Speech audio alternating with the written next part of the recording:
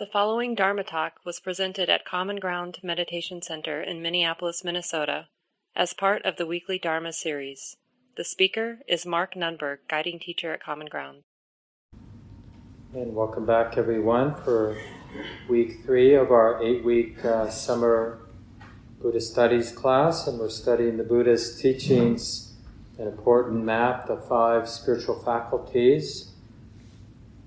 And it's like this engine, like this map of the natural process. How does a mind, like our mind, how does our mind go from having some inspiration to that inspiration being channeled in ways that lead to a deepening of insight? And then with deepening understanding, more inspiration. And then how does that energy of inspiration, faith, confidence get used skillfully so that it naturally, but we're kind of like creating a channel. Because it's, I'm sure you've seen it in yourselves and in others around you, like good friends, where the person has a lot of that confidence or faith energy, something's inspired them, but it certainly can get wasted. It can even get weird and hard to be around when people have a lot of faith energy, right? And there's all kinds of ways it veers off into trying to convince other people that you know what you're talking about or whatever it might be.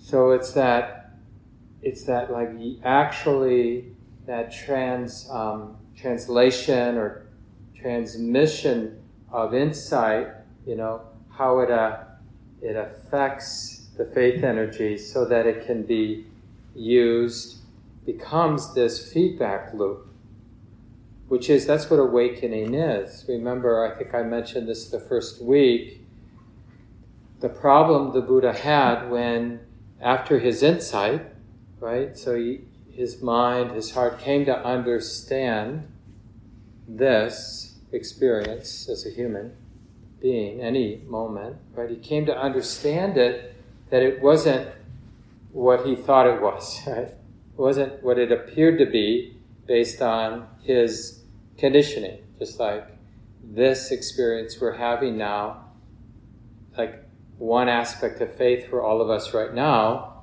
would be aware of how it is for me, like how this subjective experience is for me, but having a little space, a little light, like, and I'm not so sure it's what it appears to be.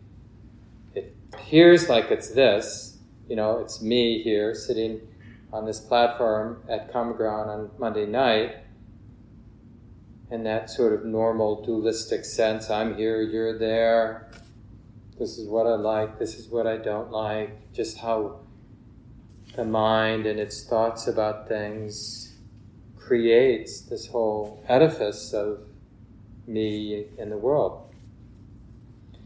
And so, you know, just that little bit of a crack, at least, that, well, maybe it isn't what it appears to be. And then somehow the Buddha had to, after his awakening, he had to explain how this ordinary life that we live, which involves that existential uneasiness and all kinds of tension around our greed for this and that, and our fear and anger about this and that, and our disconnection. He had to explain how that was a natural phenomenon, natural process that has its own way of self-reinforcing itself, right? Its own feedback loop, and how awakening is also a natural process, not dependent on somebody who awakens, that has its own feedback process that allows it to unfold when the supporting causes are there. So we're either in these vortexes that are stressful in a way that's self-reinforcing, that's called ordinary, or in more early Buddhist terms, it's called worldly existence, right? Or we've gotten enough of the teachings, we don't need a lot, to start, that process of the getting interested in the teachings so they affect how we're connecting to the present moment and opening to the present moment in a way that the mind actually learns something. It sees something it hasn't seen. That's called wisdom.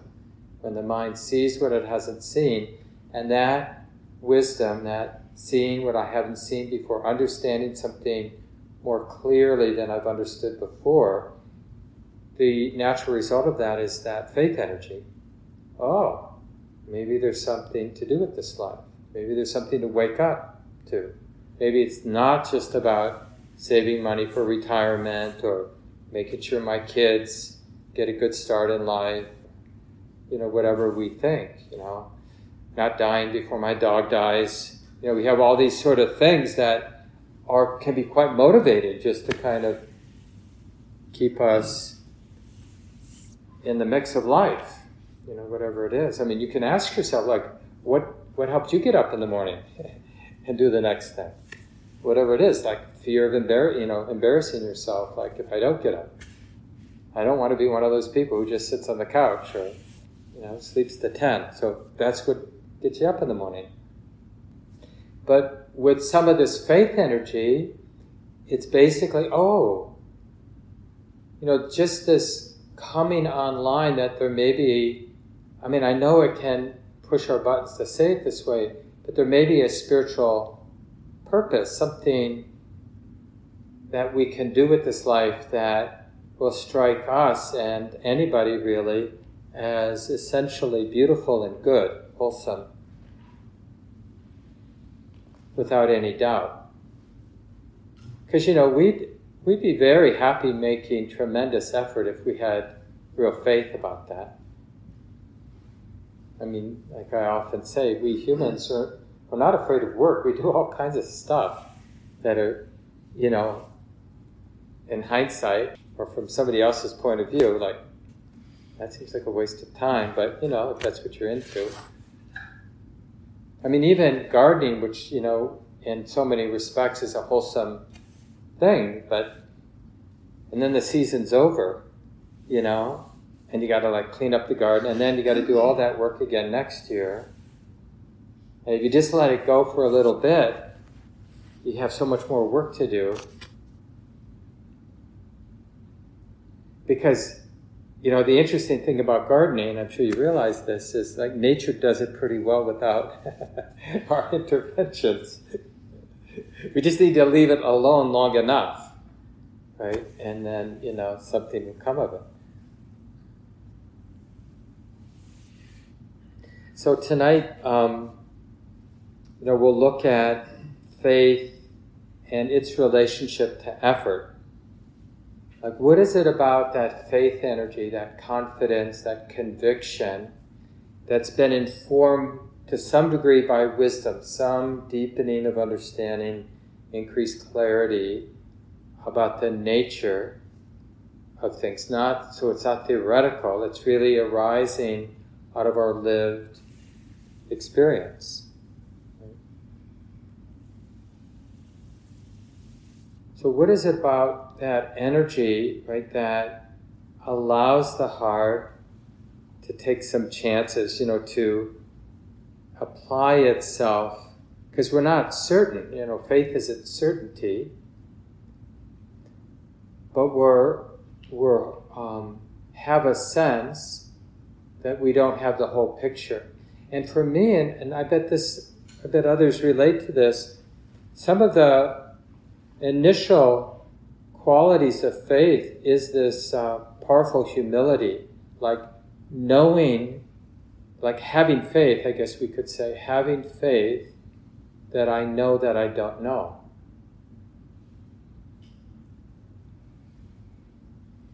And that's, in a way, a courageous place to be. A lot of our religious systems, and including atheism, they rely a lot, including, in certain Buddhist circles, rely a lot on fixed views, having the mind established in some belief system as a kind of psychological protection, or at least it's good enough, I'm just going to believe in it. Not that we even say that out loud to ourselves, but there's some kind of mechanism that makes it feel good that we have a map, or a map of like what we think reality is, a story, and we're just going to go with it. So it's quite courageous to realize, I could use any number of stories, and I see some stories as being more interesting and more useful or more palatable than other stories. But then there's the story of knowing that I don't know. And that story has a particular effect that we can observe as we live our life and as we do our practice. Like, what is the effect of living your days knowing that you don't know? Like, I don't have real clarity yet what to do with this life. And I don't even know if the sort of traditional way that I'd want meaning is even like I don't even know if I know how to ask the right questions. Like, we need enough of that humility, it kind of stops the mind, the thinking mind, let's call it, from just filling in that space of what I don't know. Because there's a useful tension in knowing that I don't know. It really aligns quite nicely with the Buddhist practice approach, which is that receptive, intimate opening to our subjective experience. Not this interpreting our experience, but just that emphasis on opening and receiving, that exposure. And that's why, this could happen next week, even in the small groups that we'll do for week 4. You could even share just your own spiritual journey, and those places of a more profound humility and the kind of truer interest that arose, and the willingness to sort of try on, to experiment with how the mind relates and looks and opens and what it pays attention to and how it pays attention. And it's even problematic as a Buddhist because we always, the mind, just the way it operates, it always will gravitate toward habit. So we need a counterweight to that. It's not easy to stay fresh. There they are.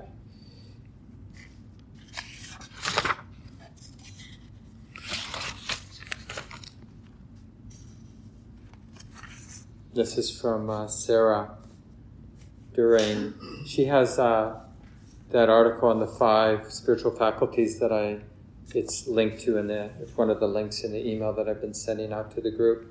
Yeah, I think it's a really nice article if you haven't read it yet. Not too long, pretty accessible. So she refers to faith as an innocence of conviction. And she writes, "It seems the possibility of transcendence, that what seems to be isn't all there is." So that's what we're transcending.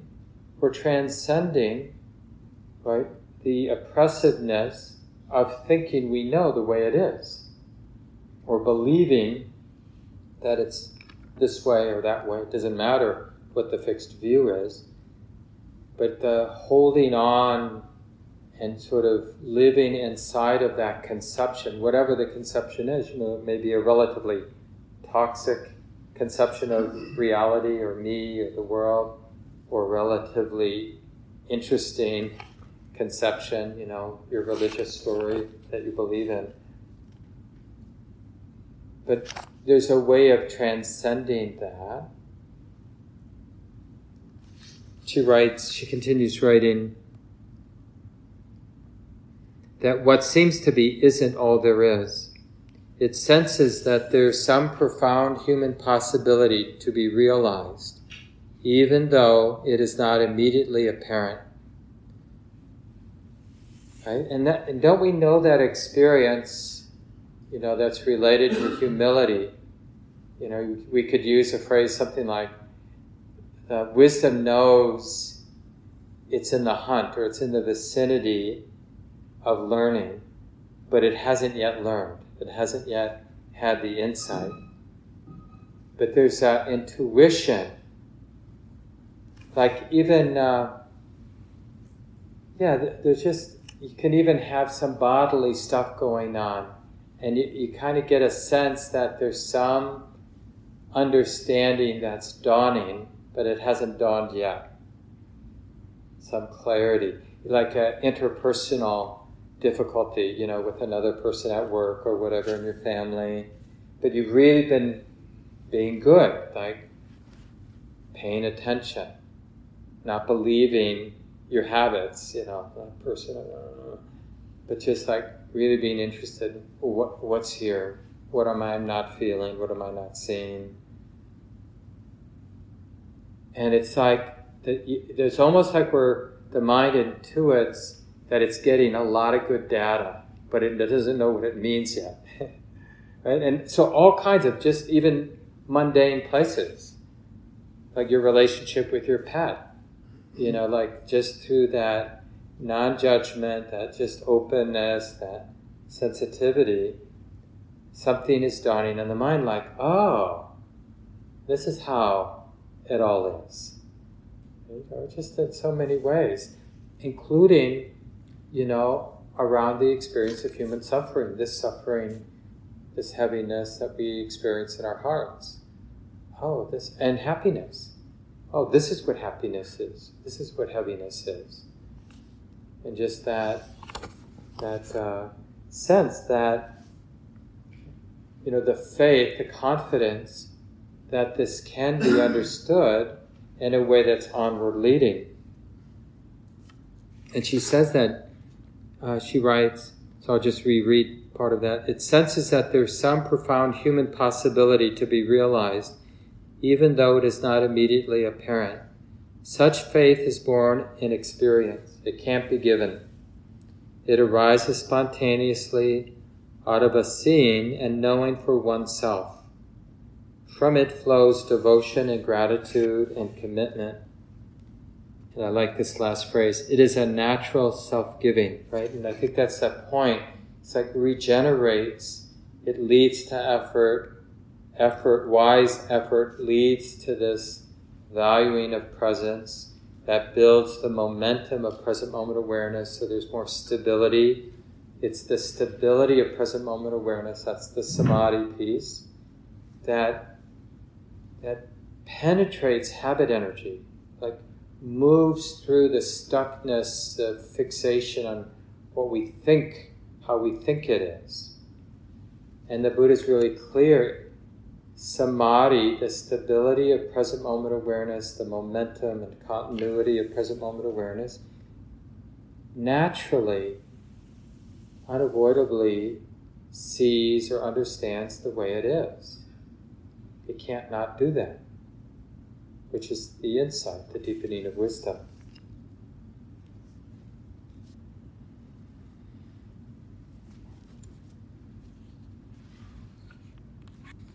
This is from the Buddha, translated by Thanisaro, this Western monk, who's the abbot of a monastery outside of San Diego, a wonderful scholar as well as a teacher. So he's translating the Buddha here. There are these 5 strengths. What 5? Strength of conviction, strength of persistence, strength of mindfulness, strength of concentration, samadhi, and the strength of discernment. These are the 5 strengths.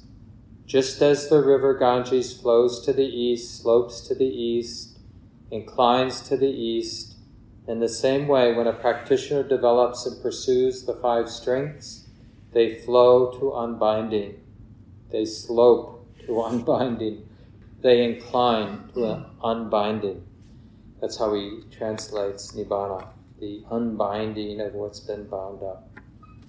And how is it that when a practitioner develops and pursues the 5 strengths, they flow, slope, incline to unbinding? There is the case where the practitioner develops strength of conviction, dependent on seclusion. Remember, seclusion's a technical word. It means those moments when the mind isn't dependent on sense experience. So the mind, the heart, is secluded from its dependence. It's being pushed around by sound, by sight, by thought, by touches. Doesn't mean we're not sensitive, but the mind isn't, it has some immunity, either because the mind's in a deep state of concentration or because there's a lot of wisdom that knows what's just a sound, what's just a thought, right? So the strength of conviction is dependent on seclusion, dependent on dispassion, dependent on cessation, resulting in letting go.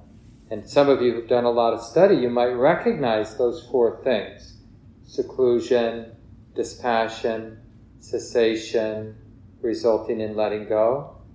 Does that ring a bell? The 4 tetrads of the mindfulness of breathing.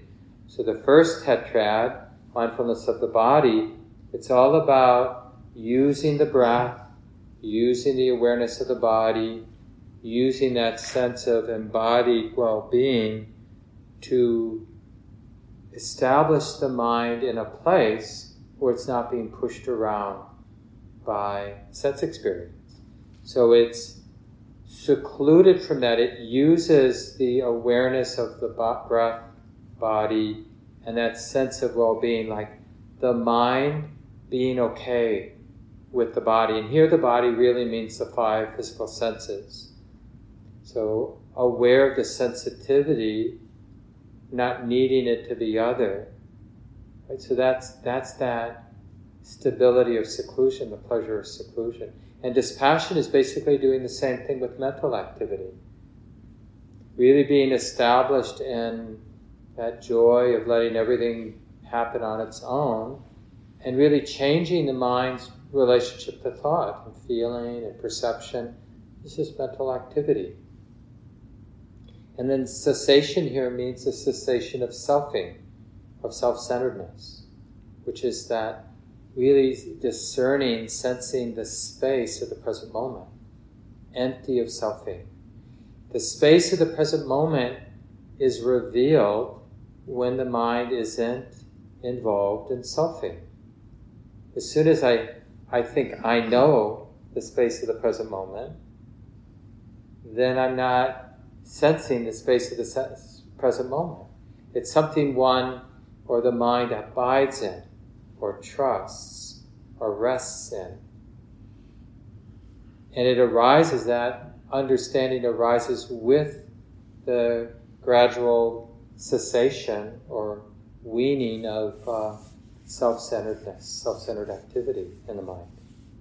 And then resulting in letting go, that's basically the end of the path, right, where the mind understands, like once we have more and more tastes, experiences of non-self, the mind empty of that self-centered grasping, then the confidence and the understanding develops about, like, what does the mind need to keep in mind to uproot the habit of selfing? Because first the mind has to really see that there is the experience of the mind free of grasping.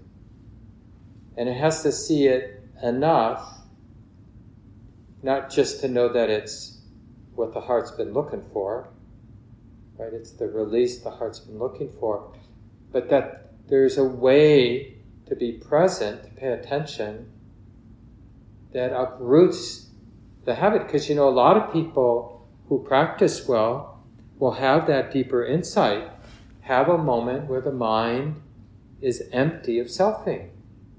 But then, an hour later, 10 minutes later, they could be totally caught up in a self-centered drama. it's very confusing when you start having some of those deeper insights than to see the mind acting in its habitual ways. I mean, there's hopefully some space, so even though the mind might be really, the body-mind might be acting in a very defensive or aggressive or closed down or any of the, depending on how the mind's been conditioned. Now hopefully there's some space of wisdom that understands, yeah, it's like this now.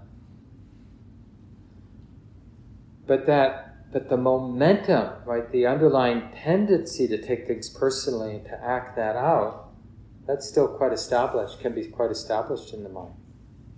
So it takes some real discernment to know, like, well, when wisdom keeps what in mind, does that underlying tendency towards self-centeredness get uprooted from the mind?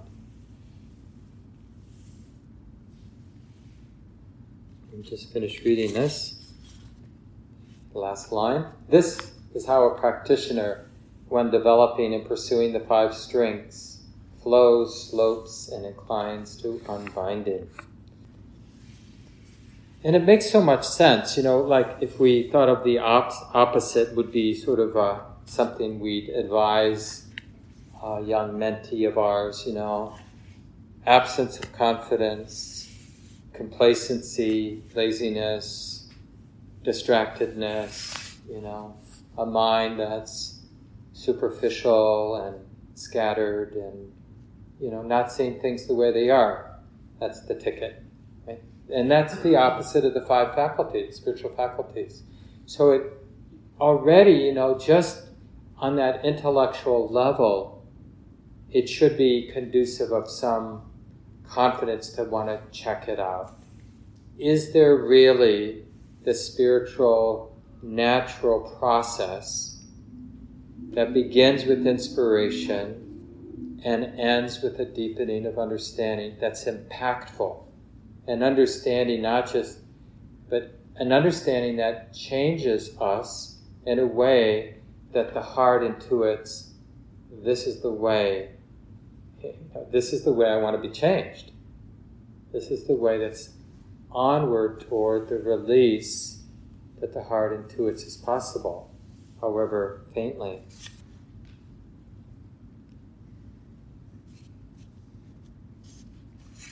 This is from Steve Armstrong. I linked his article that I think this comes from. It's titled "Got Attitude."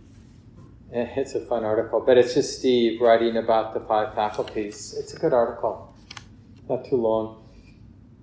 And he writes about faith here. Faith is a spiritual compass pointing in the direction of our aspiration. Right?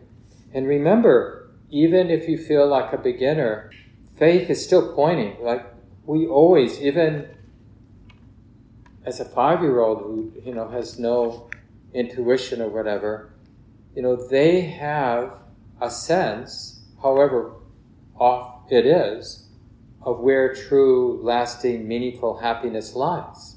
Right? They've got a compass with a needle that's saying, whatever. Being able to stay over at my friend's house or something.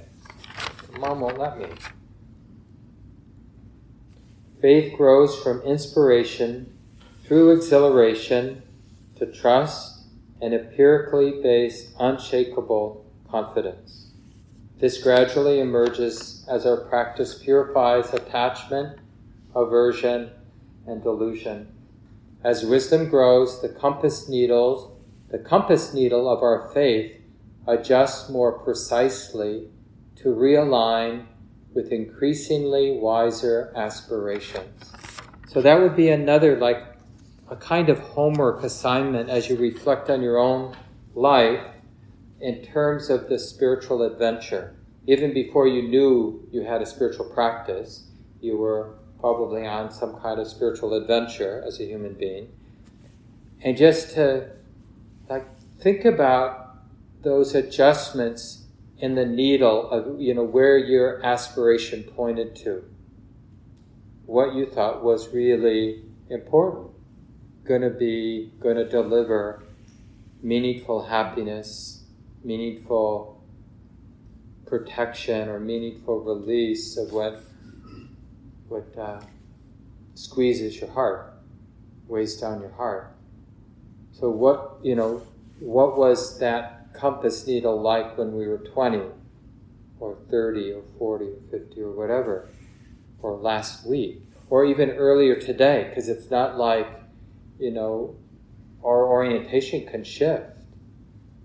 One of the things that happens over time is it's not that we don't feel the energy, the sort of conditioning to want to shift our allegiance, but we know what it is. It's like we see somebody who's really has a lot of those worldly things that we used to really think were important. They live in a really cool place, and they got a really cool place to live, and they got a really interesting, cool job that makes them interact with really interesting, cool people, and they're really connected to their body and do Pilates and kinds of great stuff, and eat well and make their own food, which they grow in their backyard.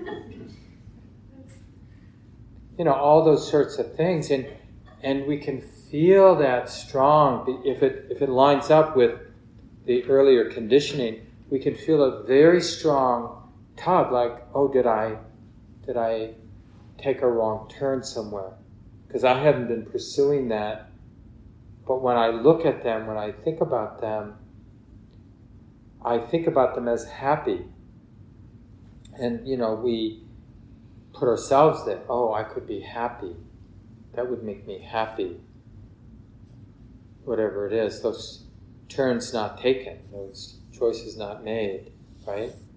Or maybe they weren't even available to us, at least as we understand it.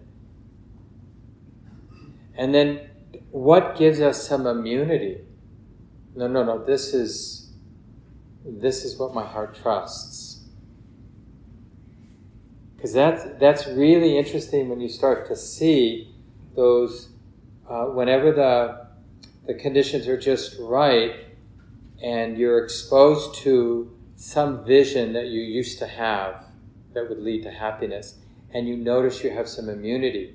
It still activates the body-mind in the way that you would imagine, but you're not confused by it. Same thing with a really attractive person that you might want to connect with or hook up with or be friends with or whatever. And you really feel that kind of, because it can be quite visceral. And I'm not even talking about sexual energy, but just like wanting to be associated with that person. That's the kind of person you want to be associated with. And but what gives the heart some immunity? That would be a pursuit, and you could put your energies toward making that happen the way that might happen. But there's this other thing that although maybe more subtle, the heart trusts more. And for me, what the way into that would be as nice, that might really be nice on that sort of worldly level, but not needing it, not being dependent on having it, is even nicer than having it. So as nice as being wealthy or healthy or whatever is, when we really feel into it, not needing that nice thing, it has an even more profound satisfaction to it. Not needing the moment to be different is quite satisfying in that sense. And we have to get to know that and how that's onward leading.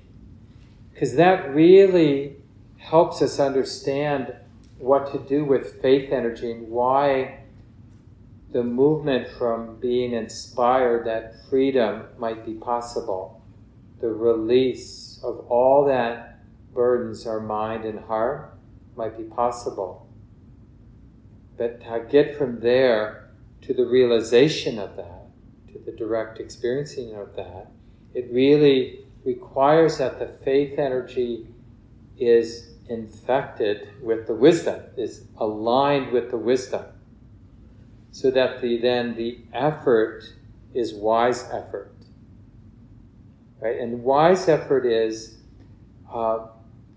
knowing what qualities of mind support awareness and the stability of awareness, and what qualities of mind don't support awareness and the stability of awareness. Because that's kind of the both the pointing out instruction we get from our lineage, from the Buddha on down, the wise people before us. That's what they tell us, that the whole path centers on awareness and stabilizing present moment awareness. That's the catalyst for seeing what we haven't seen before. And the doctor, the Buddha, has diagnosed our situation, our existential situation, as not seeing things as they are, misperceiving. So the cure, the path of practice, is to develop a mind that can see things as they are, which is why the emphasis is on present moment, that receptive awareness that knows it's like this is being known, and to stabilize that. So that's a very strong, dominant quality in the mind, that stability, that continuity of present moment awareness. Because the way it is then gets revealed. And the way it is, this is the thing that we have to experience for ourselves, that onward leading quality.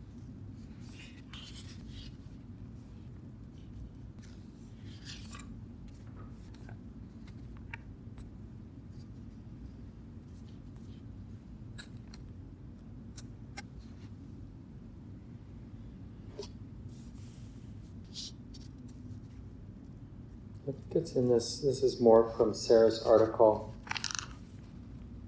And she's writing about effort here. Energy or effort is the second spiritual power. And remember, they start as faculties, but when this engine, when this feedback mechanism gets some momentum, then they become powers, because this is what is happening in our mind, in our heart, is this seeing more clearly, feeling inspired that the mind is seeing more clearly, right? There's a discernment, and things are making more sense, but not on an intellectual level, but just on a more visceral, intuitive level, that, like the mind, that discernment, that deepening of insight, that mind just knows better how to operate. And that increases the faith energy, applying the mind to the strengthening of the factors that support awareness, and the weakening, don't feed the qualities of mind that get in the way of present moment awareness, right? And then stabilizing that present moment awareness and more insight. So she says, these two words are linked, but they're not quite the same. Energy comes first, right? That faith energy and that inspiration, and then it's really the effort is channeling that energy, it's sort of directing it. What do we do with it? And puts it to use, she writes. Nothing happens without effort in any kind of endeavor, but especially perhaps in spiritual practice. This practice isn't easy. These instructions are simple, but carrying them out isn't simple. To be with the breath, feeling it, knowing it, and not identifying with it. To be with an emotion, a mind state, feeling it, knowing it, not identifying. to be with sensations, thoughts, the whole spectrum of experience, seeing it clearly and dispassionately. Such work is not child's play. A lot of energy is expended here just to get out of the pull of habit, the kind of gravitational pull of the mind that would get us and keep us in the grooves of habit that have been worn over years of time, right? And I just love that description, because that's what it feels like when we're meditating, doesn't it? We just feel the gravitational pull of habit. And it's that faith energy and that ability, this is what wise effort is, the ability to channel it specifically in ways as a counterweight to the force of habit. And it's really that watering or the strengthening of certain qualities and not feeding other qualities of mind that will, support distractedness. The mind is used to wandering, just erratically wandering from one thing to the next, keeping itself busy with planning, hoping, fantasizing, fearing, complaining, judging. It doesn't even know that anything might lie outside of its own limited scope. And, I don't like to admit this, but, when I'm wasting time on the internet reading more news or stuff than I need to read, and it's like in those loops, in those activities, the mind is oblivious to the fact that this isn't for my own well-being, this isn't for anybody's well-being, this is not onward leading. Right? There's something about the juiciness of the vortexes we entertain and get lost in, where we lose that bigger picture that understands clearly and poignantly. And you could try saying this week. This would be a nice little exercise around wise effort. Try articulating it silently in your mind, a phrase like, because just the pause to say this will be impactful. This is not for my well-being. And to really feel that sincerely, not onward leading, not for anybody's well-being. Nobody is benefiting from this. This is a cause for stress.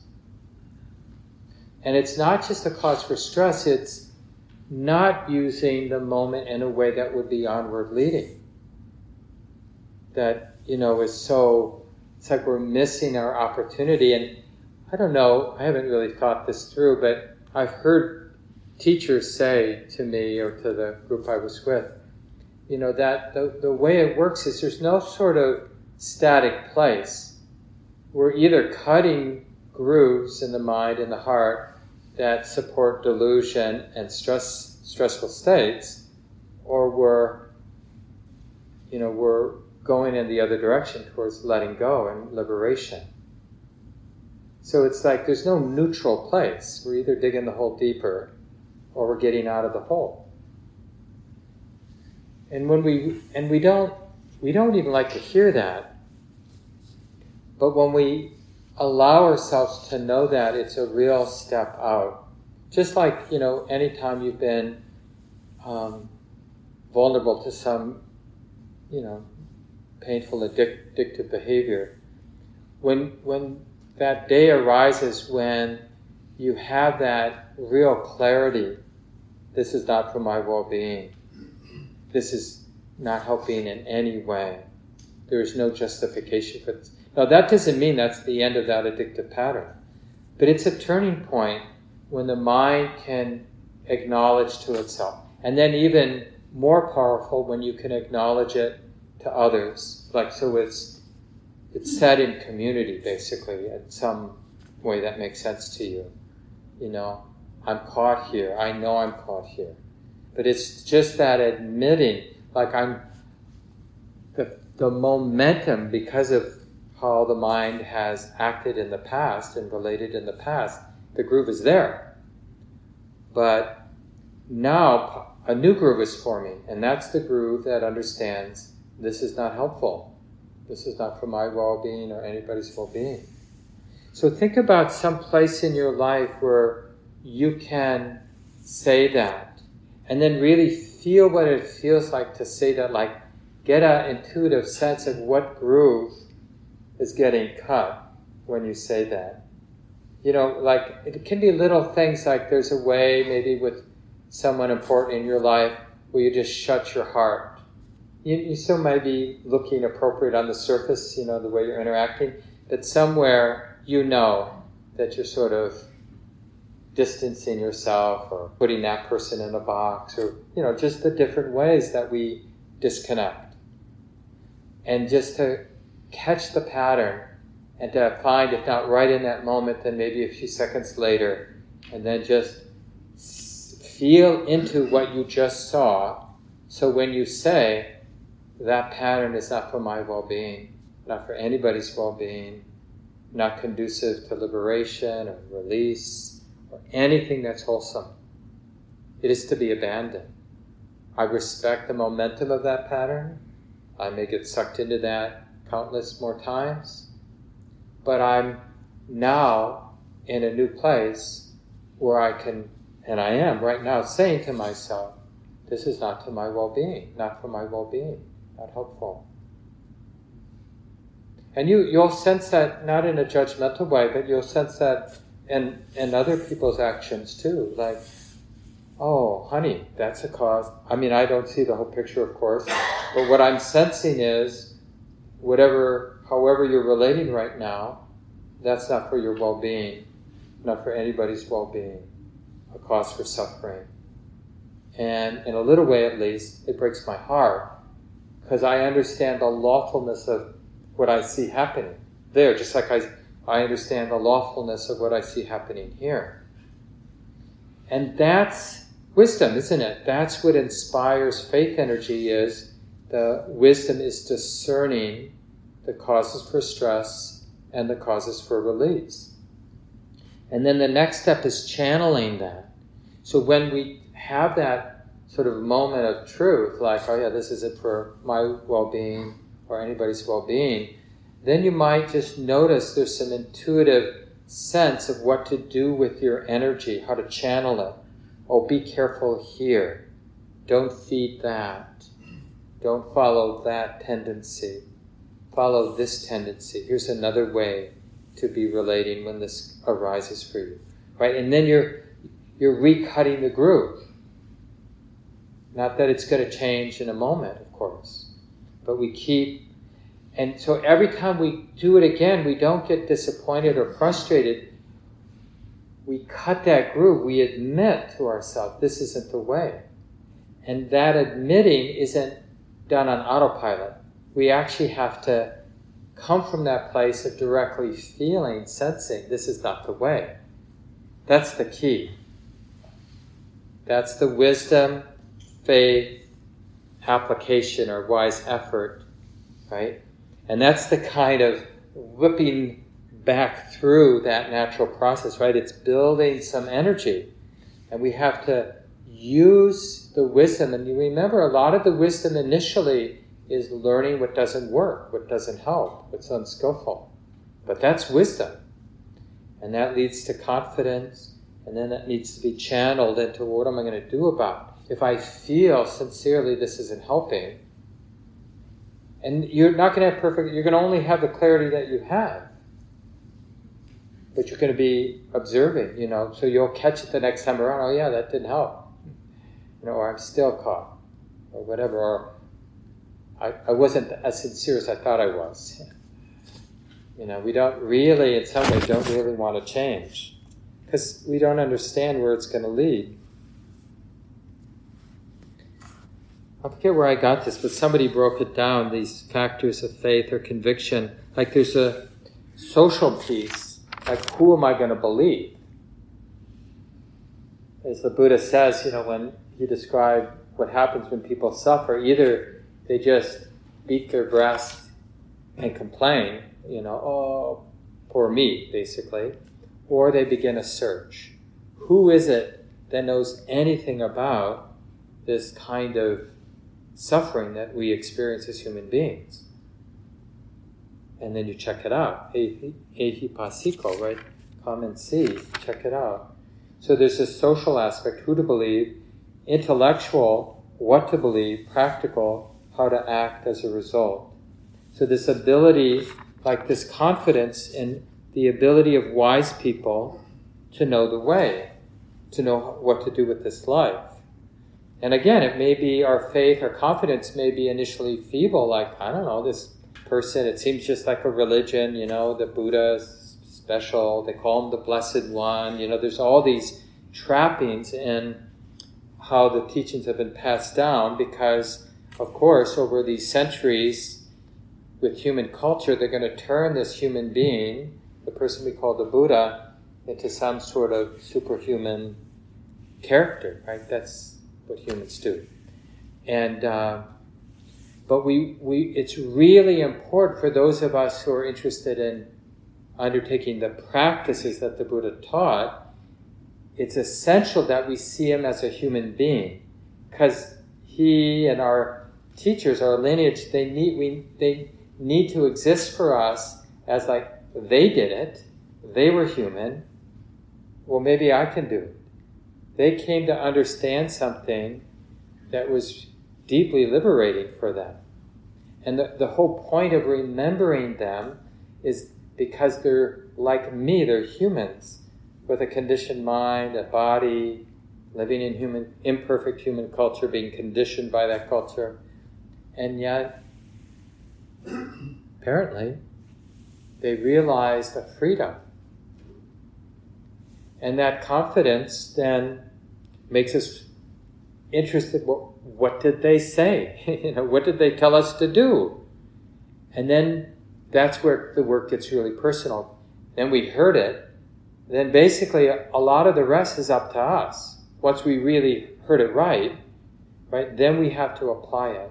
We have to do the translation so we can use the teachings we've heard to connect with our subjective experience, to be intimate with the way it is, to see if it delivers a deepening of insight in a way that really shifts how we relate, how we are, how we experience. Shifts in a way that's unmistakable. Like if you've been practicing for a long time and you don't have any clear sense of being different, more resilient, more space, lighter heart, then you might want to do the same thing the Buddha said, like who out there knows something about what to do with this human life? And then listen, right? Who knows? Oh, you know, okay. And then like, what do you say? And then do that personal work of checking it out in your own experience. See what it delivers. Because the Buddha, he talks about that the path is about becoming independent in the teachings.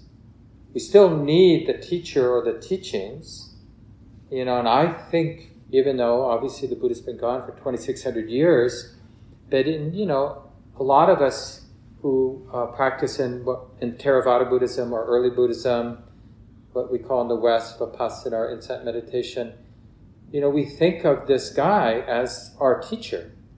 And his teachings we use and we check them out. And a lot of my direct teachers, contemporary teachers and their teachers, when I read them or hear them, it's sort of their restating the Buddhist teachings. And then we need to understand them enough, not all the teachings, just enough, a little bit, so that, because it's an engine, right? It just keeps repeating. So we just get a little bit, enough that sort of, even on that intellectual, okay, so this is how they say to practice. Well, on that intellectual level, there's enough, it makes enough sense, there's enough logic to the whole system, even on that conceptual level, that I'm somewhat inspired to memorize it so that I can apply it, use it, see what it delivers, see how it affects. That's the only way to evaluate the path. How have you been changed? You can ask your good friends and you can sense into it yourself, not in a day or a week or a month, But over longer periods of time, how have I been changed? What is unfolding in this life? Is it trustworthy? So again, this week, a special interest in that connection between learning, even intellectual learning, being inspired by some teachings or a teacher, and that inspired energy and channeling, like what are you going to do with it? So that you're relating to your life, in your sits, in your daily life, you're relating differently. You're applying your mind to the moment. You're doing something different so you can evaluate what that doing something different has set in motion.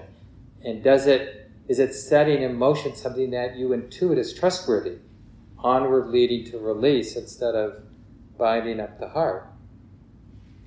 And then and building that, and just seeing the whole thing as we're supporting a natural process that takes on a life of its own.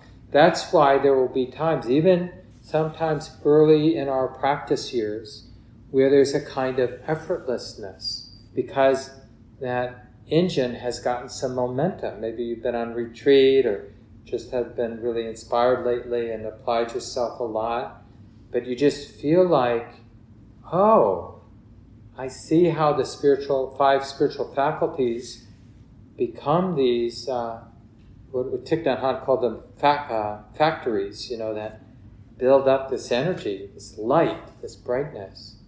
They take on a life of their own. And then, the engine will fall apart and we'll have to kind of plod along again. Let me just end by reading one more passage from the Buddha here.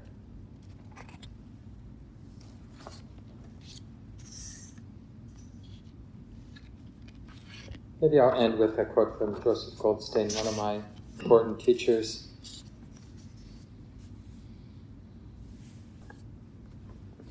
Oh, this is that quote I was looking for. So a little bit from Sharon, a little bit from Joseph. Sharon, I'm not sure this is an exact quote, but a close paraphrase at least. And it may be in one of the articles that I linked to in our email. But she talked about how faith isn't opposed to empiricism, that faith is a confidence that life lived in alignment with and clarity with the way things are leads to peace and freedom from suffering. And I thought that was a good summation, of what early Buddhism is about. Let me just reread that. Faith isn't opposed to empiricism, but faith is a confidence that life lived in alignment with, clarity with the way things are, leads to peace and freedom from suffering. That's the kind of information we get from our tradition. And then some techniques to support that basic point, that when we do the work of aligning the sensitivity of our mind and heart with the way it is, with the reality of the present moment, and build some momentum, then freedom is the natural way. Like I read earlier from the Buddha, the mind inclines to nibbana, to unbinding, unavoidably. And then Joseph here, we can approach our lives with a sense of spiritual urgency, with a great desire to understand this body and mind before we die. Developing the strength of mind to go straight ahead without abandoning our sense of purpose. And in both intensive meditation practice and in our daily lives, the refining and deepening of the 5 spiritual faculties can make real our aspiration to make the best use of our lives. Let's just take a moment, let go of the words.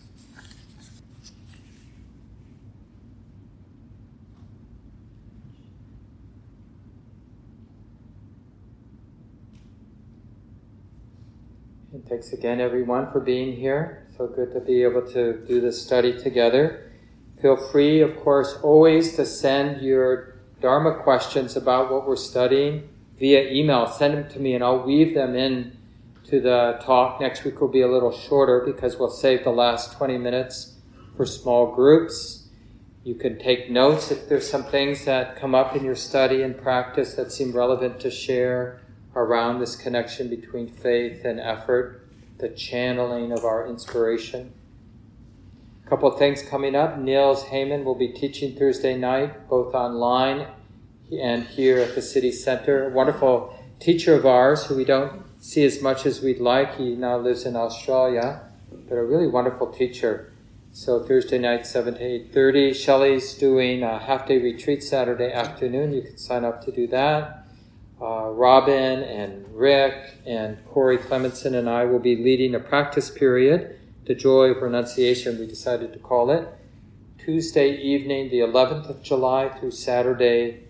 We'll end with a social lunch together on Saturday at 12 noon. So join in for that. Still a few more spaces. And Corey's going to be doing our annual work retreat at the retreat property the last 2 weeks in July. You can sign up for a couple days or longer. Check in with Robin in the office if you want to be part of that. You can still register for the Labor Day retreat.